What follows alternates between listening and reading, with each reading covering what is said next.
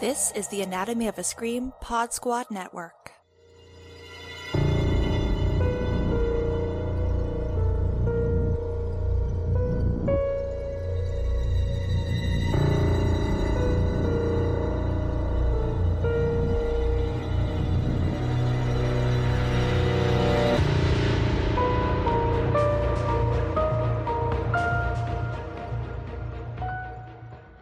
Welcome back to the Alter Tapes. It's a weekly podcast where we watch an Alter short and then a rotating series of co-hosts will do a deep dive in them. So I'm Joe Lipsett and I'm joined by the one and only Zero Gravity. Hi, Zero. Woohoo! It's time for the Alter Tapes, baby. Oh boy, we've got a bit of a dandy one here. I sent you a short list of 4, and you selected Carrie's Doing Great by, I'm going to try to pronounce these names correctly, by Alex Salkasovic and Bryce Krahenbuhl. And I apologize, I probably absolutely butchered those. But here's the quick logline. An aspiring video game artist uncovers a conspiracy that the local neighborhood watch are kidnapping the town's creatives and turning them into mindless civil servants. So, Zero, first impressions. What did you think of this one? First impression, well, off the title alone, I picked this one off of the short list that you gave me that you were interested in because you and Trace had me on one of your Horror Queers talks. I think it was about a year ago, maybe more now. But it was about social media, like influencer horror. Right. Yeah. And we got into this really good discussion about deciding to take unconventional paths in terms of your career, which the two of us know definitely a lot about. So this just seemed like it could be an extension of that conversation and maybe add something new to it. Right. Because we do know the ins and outs of it, fortunately, unfortunately, however you want to put that. But also, I'm no stranger to video games either, baby. And I know how that reflects real life. So I'm interested. I'm interested in where the horror is going to come into play. And I think I was pretty satisfied by the end of the 16 minutes. Yeah, it's a bit of a weird length. I mean, Alter can go hot and cold depending on the runtime, I find. Like, sometimes you can pack a lot into 4 minutes, and sometimes a 20-minute one feels like, ooh, I still wanted more. This one, at about 16 and a half, I did want more, but only because it felt like we were just really starting to scratch the surface, even though the story itself is not unfamiliar. Like, this is basically Stepford Wives period piece, only with creative video gamers. But I liked it. Like, the period piece was probably the most surprising aspect to me because, she's basically making Supermarket Sweep, which I thought was kind of hilarious. Yes, that was, and it definitely ties a little bit into the end. I was not expecting a period piece when I clicked on that one. And just a little background information, I guess. I work in a video game lounge. That's my 9 to 5. In the real world. So my real world job is not actually a real world, but I get to see firsthand how, exponential the video game industry is growing, especially right now, and so quickly. So I imagine that right now, a lot of people are going into video game careers, and I could understand from the inside how maybe other generations wouldn't be able to understand how big this is. And that's a huge thing right now, especially with, the rise of TikTok is also adding to the whole digital. Like a revolution. Yeah, digital revolution, this new boom and where jobs can be coming from. And I thought that, that's kind of a sweet spot because there's a lot of cultural disconnect that's happening quicker and quicker in between generations. So I thought that was going to be a sweet spot. So I was not expecting to go back and to hear, the taps of a mechanical keyboard, but very surprised by that. But I guess, with the theme that we're looking at here, I guess that could really happen in any generation. I know my dad is in music, and I'm sure his parents have told him to get a job in, accounting, that this is something that's totally far out. So I think it could take place in any time period. But I was, for video games, I was like, I was expecting something more present day, but hey, I'm not mad at it. No, it gives the short a certain flavor, but you're right. It does have that timelessness to it as well. Like, you're not insignificantly younger than me, but I definitely grew up in the period where, yeah, if you're playing games on a computer, you are sticking in that floppy drive and you are executing a bunch of keystrokes to make the moves and that kind of stuff. Like, not a lot of joysticks, not a lot of super complicated games, but the struggle between our main character, Carrie, who's played by Lauren Kupowitz, and her parents is also timeless, right? This idea, well, why don't you go into something safe, something reliable, something conservative with a guarantee to it? But, you know, Carrie's got to follow her flavor. She's got a calling and she wants to investigate that.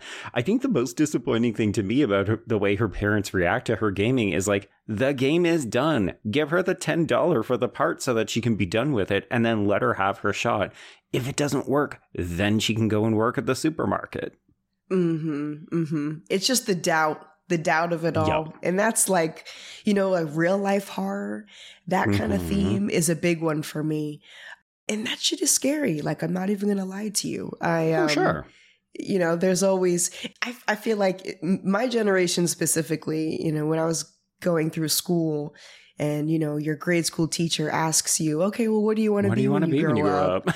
Like 70% of my class was like, I want to be a video game tester. And then, really? You know, that is shocking because I'm like Dr. Lawyer territory. Like, I was really absolutely like safe, boring, but super duper reliable. Okay. I'm pretty sure like probably Joe Rogan on Fear Factor or something. Like, one person said video game tester was a real job, and then my entire generation just like went after it. And then that's when, you know, you say, oh, I want to be a video game tester. And, you know, your teacher's not even giving you the time of the day. Like, okay, all right, little Joe, like, sure, you can do whatever you want. So I'm kind of thinking that's the vibe I got, that, you know, and I totally believe that, especially in a time period where this takes place, there's no way that these parents can actually understand how hard making a video game is. Like, we see in the exposition of the short, like, she's sitting down at the computer, which seems like for hours, because she definitely looks like old girl is tired, but she's coding. Yeah. And that is no joke. That's a separate language, you know, for her parents downstairs to dismiss all that work so quickly, just tells me that there's no way that, even if she tried her best, I'm sure, to sit her parents down and tell them that, hey man, this is a lot of math. This is a lot of critical thinking. This is a lot of science. Computer skills, the wave of the future. It's just, Carrie and her little game, you know? And I think that's kind of scary in itself, trying to go off the traditional path and then try to convince your parents that this is worth it. You know, that's how many people have that kind of trauma. How many creative people have that shared trauma of, how am I going to tell my parents that I'm dropping out of a law school and I would like to be a painter? You know what I mean? Right. That shit is real. Well, I'm curious, like, what has your experience been when you tell people what you do? Have you gotten this kind of pushback, or do you get the sort of facile, like, that's interesting, how does that work? At this point, I get a lot of the latter. Okay. And it comes with that face, you know, that face when they want to feel like they're happy for you, but they really just don't understand, like the scrunched face. There's like a specific meme I'm thinking about, and it's Shorty from Game of Thrones. I forget what her name is, but it's like the good for you, you know, like, as long as you're happy, the scrunched face kind of look. Usually that's the kind of reaction that I get. And to be completely transparent, I try my best to stay away from the word influencer, even though that's the basic term that I could use. Even though I know I'm a lot more things than just an influencer, not to play down what that is. We've already had that conversation, Joe. Yes. But I do remember, and I actually did write about it not too long ago, but I have a very specific memory in my mind. I was very young and maybe early high school, and a new game console had just came out. They had just done a redo of the Nintendo DS. And so it was this new, you know, it had a bigger screen, better graphics, better hardware, And my mom asked me, she said, hey, what do you want for Christmas this year? And I said, I want this game console. Right. You know, you only have to buy me the console. It's only, you know, $200. Just buy me the console. I'm going to get the games for myself. That's the only thing I want for Christmas. Okay. And my mom looked at me and she said, you know, you're going to be an upperclassman soon, and adults don't play video games. Oh, come on. And that kind of broke my heart. Sure. I wasn't going to sit there and argue with my mom. And also, my mom is a very self-made woman. And, you know, if she can do it, then anybody can. Right. Really traditional American dream kind of thing. So, you know, I'm not going to sit there and argue with her. Yeah. But I'm happy to say that I did prove it to her. I mean, granted, I had to show it with my actions in my career. It wasn't until, you know, I started getting my paychecks that she actually started to believe me. Right. The money talks. Showed the money talks, the physical evidence. Because, you know, especially in niche communities like video games or like horror, independent cinema, it's hard to know how vast the community is until you're actually in it. So yeah, like, how would your parents know? There's no way that they could just understand that, you know, when I have a meeting with this person who's the head of this company, that actually means a lot. You probably have no idea what that means. Exactly. But I promise you, Mom and Dad, it's a big deal.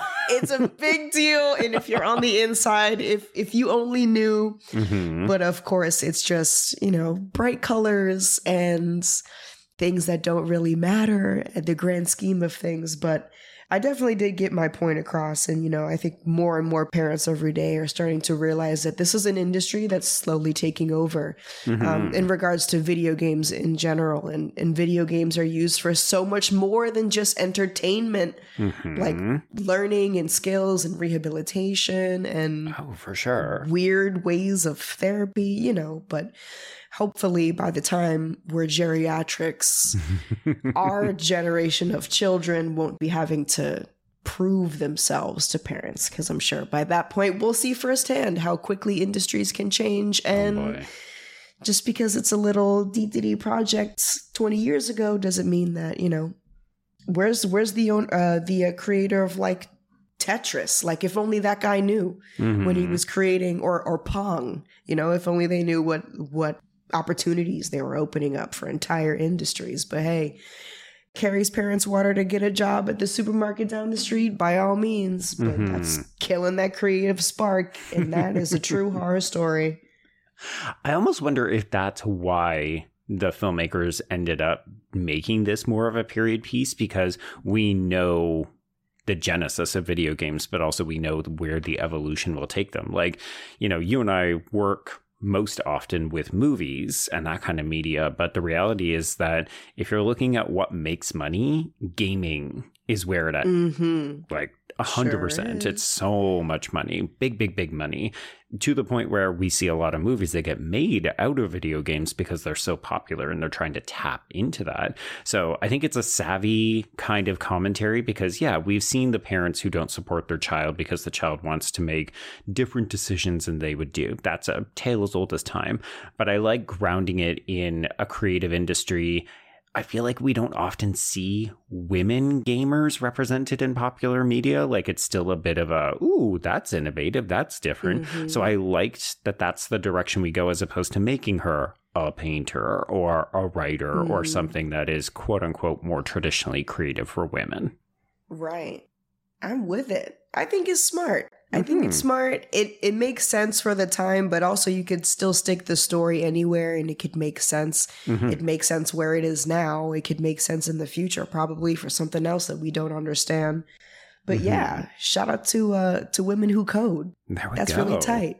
You know, I really wish that I keep seeing these ads everywhere for like summer camps for grade school kids. Oh, yeah. You can send them to like coding camps to learn how to code and stuff. Absolutely. And, you know, my generation got a little taste of it. Like, I didn't know I was coding when I was using Tumblr and adding all of my, like, you know, my music player and MySpace too, like my funky mouse cursor that looks like a pistol for some reason. But, you know, if I could have harnessed that creative side of me with code in that language, you know, I could be making video games. I can be making some crazy stuff right now, but I do feel a little jealous.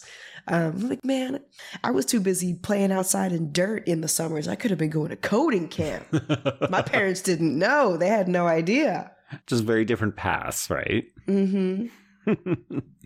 Okay, well, let's pivot and talk a little bit about some of these performances, because as I said, I don't think the narrative is particularly revolutionary. Like I mentioned, it's basically Stepford Wives. Everyone in the town who is remotely creative gets taken over. But I think the short has some really fun visuals. Like, I was not expecting this to get into weird, you know, Ram culty territory. Yeah. And then there's also this guy who is credited literally Zero as Creepy Man, who is played by Jerry Massey. He's the guy who I presume is just constantly telling Carrie, hey, Carrie, we've got a great job for you. You're going to do so well. You're going to fit in here. But like, he's sticking his head out of the late night ice cream machine or all these other things. I love this character. So weird, so discomforting. That was such a good cast. Like, you didn't even have to explain. Like, Creepy Man, oh, period. I know exactly who that is. I know who you're talking about. And he's even giving, like, kind of an Uncle Sam presence. Like, yes. Hey, corporate America wants you. You're going to do great. This job is going to be amazing for you. I know we're going to have a fit where you can make a difference. You know, it's like, I'm looking at those propaganda posters like, we want you to put your life on the line in war. Ooh, I love that you mentioned that, because one of the things I really liked about the short is the attention to detail. So there's a point where Carrie has to call her friend Jake, played by Antoine Jelk. He's the other guy making the game with her, and he ends up, you know, succumbing to the cult first. But when she calls him from a payphone, there's actually an ad for the job recruitment site above her. And I just thought, you didn't have to be that good at making sure that it is like those propaganda posters. They're just everywhere. They're omnipresent in this town. And I really like that detail. Yeah. It also just gives a little bit of an overarching... It's menace, right? Yeah. It's intentional. It's malicious. Mm-hmm. It's the thing that you can't... It's like the omnipresent, you know, entity that's, you know, it's going to get you one way or another. Right. If you realize it or not, it's kind of everywhere. How could that be the bad guy? How could my job? I go to job to make money. Exactly. I have no idea how this could be my creative downfall, but there it is. I did notice that too. Well, first thing I noticed was, damn, I haven't seen a payphone in a while. I know. And then the second thing I noticed was, oh, okay, cool. They got the ad right above. Mm-hmm. Was that a real thing?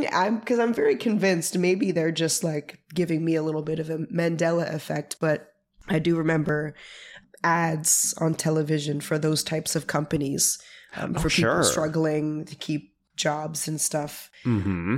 And, you know, you don't see those ads anymore. I mean, now we have stuff like Fiverr or whatever, but even Fiverr could be keeping the creative spirit alive. I don't know about these things. I feel like it's the early precursor to something like a LinkedIn, only it's out in the physical world, right? But yeah, I mean, I tried to use a job recruitment site as early as maybe like 4 or 5 years ago when I was coming back from Australia and I needed a job. I was like, okay, I'm going to put my resume out to a bunch of feelers to see if maybe I could get into some unconventional industries, because I had a background just in post-secondary, like working for colleges. And I was like, oh, well, these skills are really transferable. I should be able to get something else. So I tried to go to one of those. And it's interesting because sometimes they're legitimately good and useful, and other times they're totally just hacky, just sure, we can get you a job doing data entry for 15 hours a week for a 2-week stint, and they'll pay you $10 an hour. You're like, okay, I guess, but like, is that all I'm worth? And that was really the vibe that I was getting from this company. Because when you see the kind of dead-eyed, slack-jawed people after they've been conditioned to accept their new roles, they're not doing meaningful work, right? Like we see them and they're cutting hedges at night or they're taking out recycling. Like, sure, those are important jobs, but they're not better than what Carrie was doing. Like, she ends up working in a grocery store. Surely she has other skills. That are not exactly being applied here. But suspicious. This kind of reminds me of, there's a movie that I watched a couple years ago, Vivarium. Yes. Have you seen that one? I love Vivarium. So I started thinking about this one. Well, I started with the kind of cult aspect, and then I kind of thought about the pipeline. Right. You know, like cool, unique couple just looking for the next step in life. And then, you know, through the system they go. And you know, step one would be the realtor's office. And then as soon as you step into the realtor's office, it's like the beginning of the transformation. Right. And then by the end, it's just you're stuck in the system, which is, here's your house. This is your allowance. For anyone who hasn't seen that movie, I'm not going to spoil it for you, but very similar themes of this is the machine. This is how the machine works. Either you get in or you're probably going to fail outside of the machine. Right. And that's the sad truth. And that's going back to that real life horror that definitely makes me uncomfortable. It keeps me up at night. Oh boy. Waiting for the ground to fall out from underneath your feet, right? Can it last? Is it possible? But you know what? I actually really love the Vivarium comparison because they're also both rooted in suburbia. And I do think that as a culture, we often equate moving to the suburbs and quote unquote settling down, getting into those, you know, mortgage payments, got to get a car, probably got a baby, all those sorts of things. We often look at those as the death of creativity and I guess almost accepting a sad inevitability, which is disappointing because I know a lot of people who live in the suburbs and they don't look at their lives that way. But in media, that's usually how we go.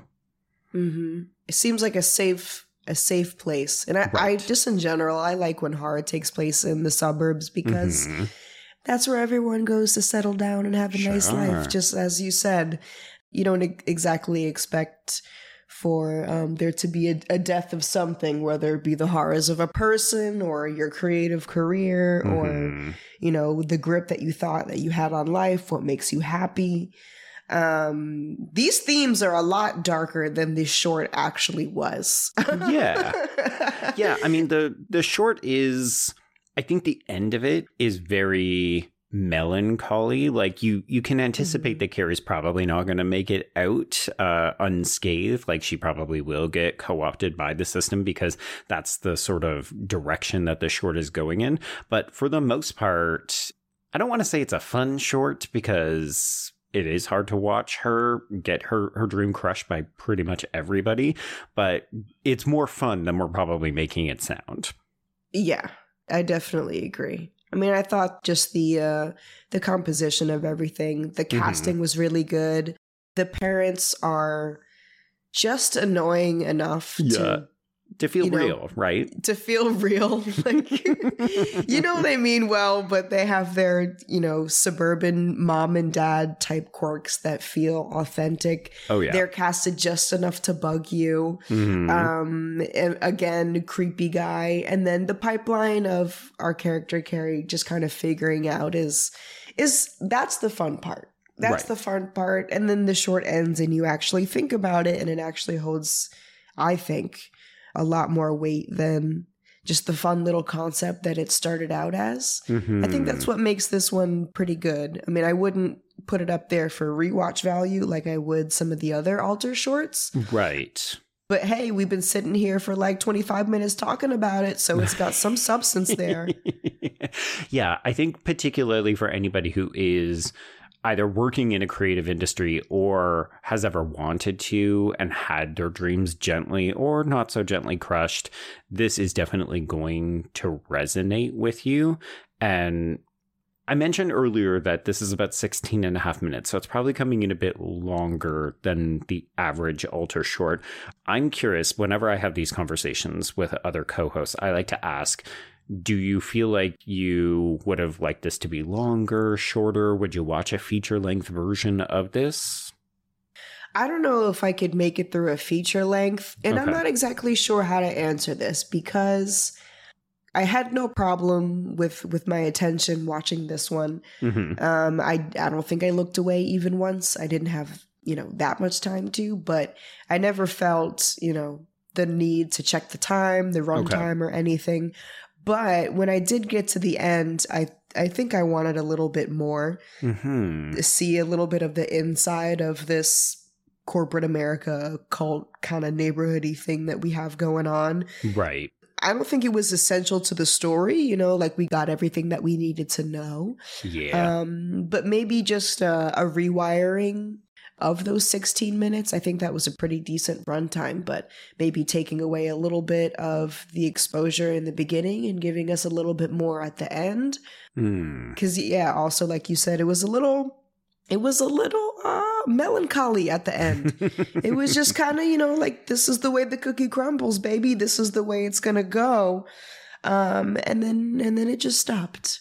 I could have used a little bit more, maybe even the nerdy geek in me is like, give me a mic drop, give me an Easter egg or something, to keep a little bit of the fantasy alive, or, show me what the inside of the cult house looks like. I bet it's all brown, Oh, just, God. Yeah. Cedar, yes. right? Yeah. Yeah. I felt similar.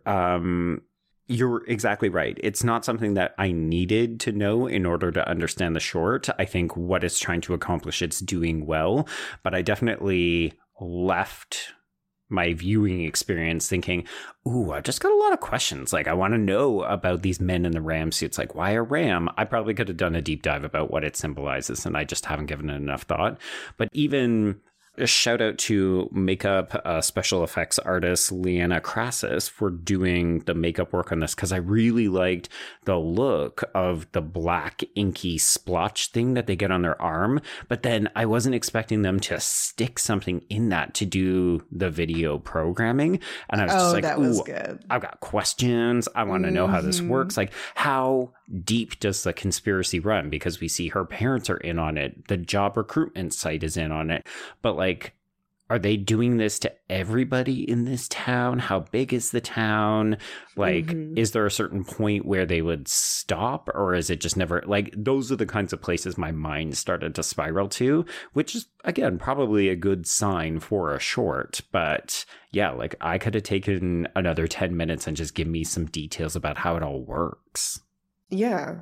And we did get that conclusion when we watched Vivarium. I think we got like a little glimpse of what the bigger picture is. Yeah. Not enough to, like, start a whole new story, but give the fans something, a little something to chew at the end, besides this heavy theme that so many creative Americans can relate to and have to sleep on. Yeah, it's true. So I think at the end of this, we're basically both recommending Carrie's Doing Great. Yeah, it's not like the best short I've ever watched on Alter, but as you said, it held our attention for about 16 and a half minutes. It was a good time, and it gave us some things to chew over and have a discussion about. Yeah, so I would recommend this one. I think, if for anything at all, women in STEM, and that's a really cool thing that we don't see very often for. So, if anything else, check out some really good casting, seeing women code, another cool thing. And I got no bad things to say. There we go. All right. Well, Zero, if people want to chat a bit more about Carrie's Doing Great or connect with you on any of your other creative ventures, how would they get in touch? Y'all can find me on Instagram, Twitter, Twitch, Letterboxd at IDKGravity. And if you aren't sick of my voice right now, you can hear me yap a little bit more over at my podcast at Blurty Massacre. There we go. Yes. And if folks want to get in touch with me, I can be reached at B Stole My Remote, and that's the letter B. And of course, we will thank the Anatomy of a Scream Pod Squad Network for hosting the Alter Tapes. Got our own little dedicated feed over here. There's like, I think, 10 or 12 of us doing this on the weekly. So, make sure that you're subscribing, rating. It'd be nice if we could maybe get a little bit more exposure for these horror shorts because they're worth your time. They're a good time each week. So I hope people are checking them out.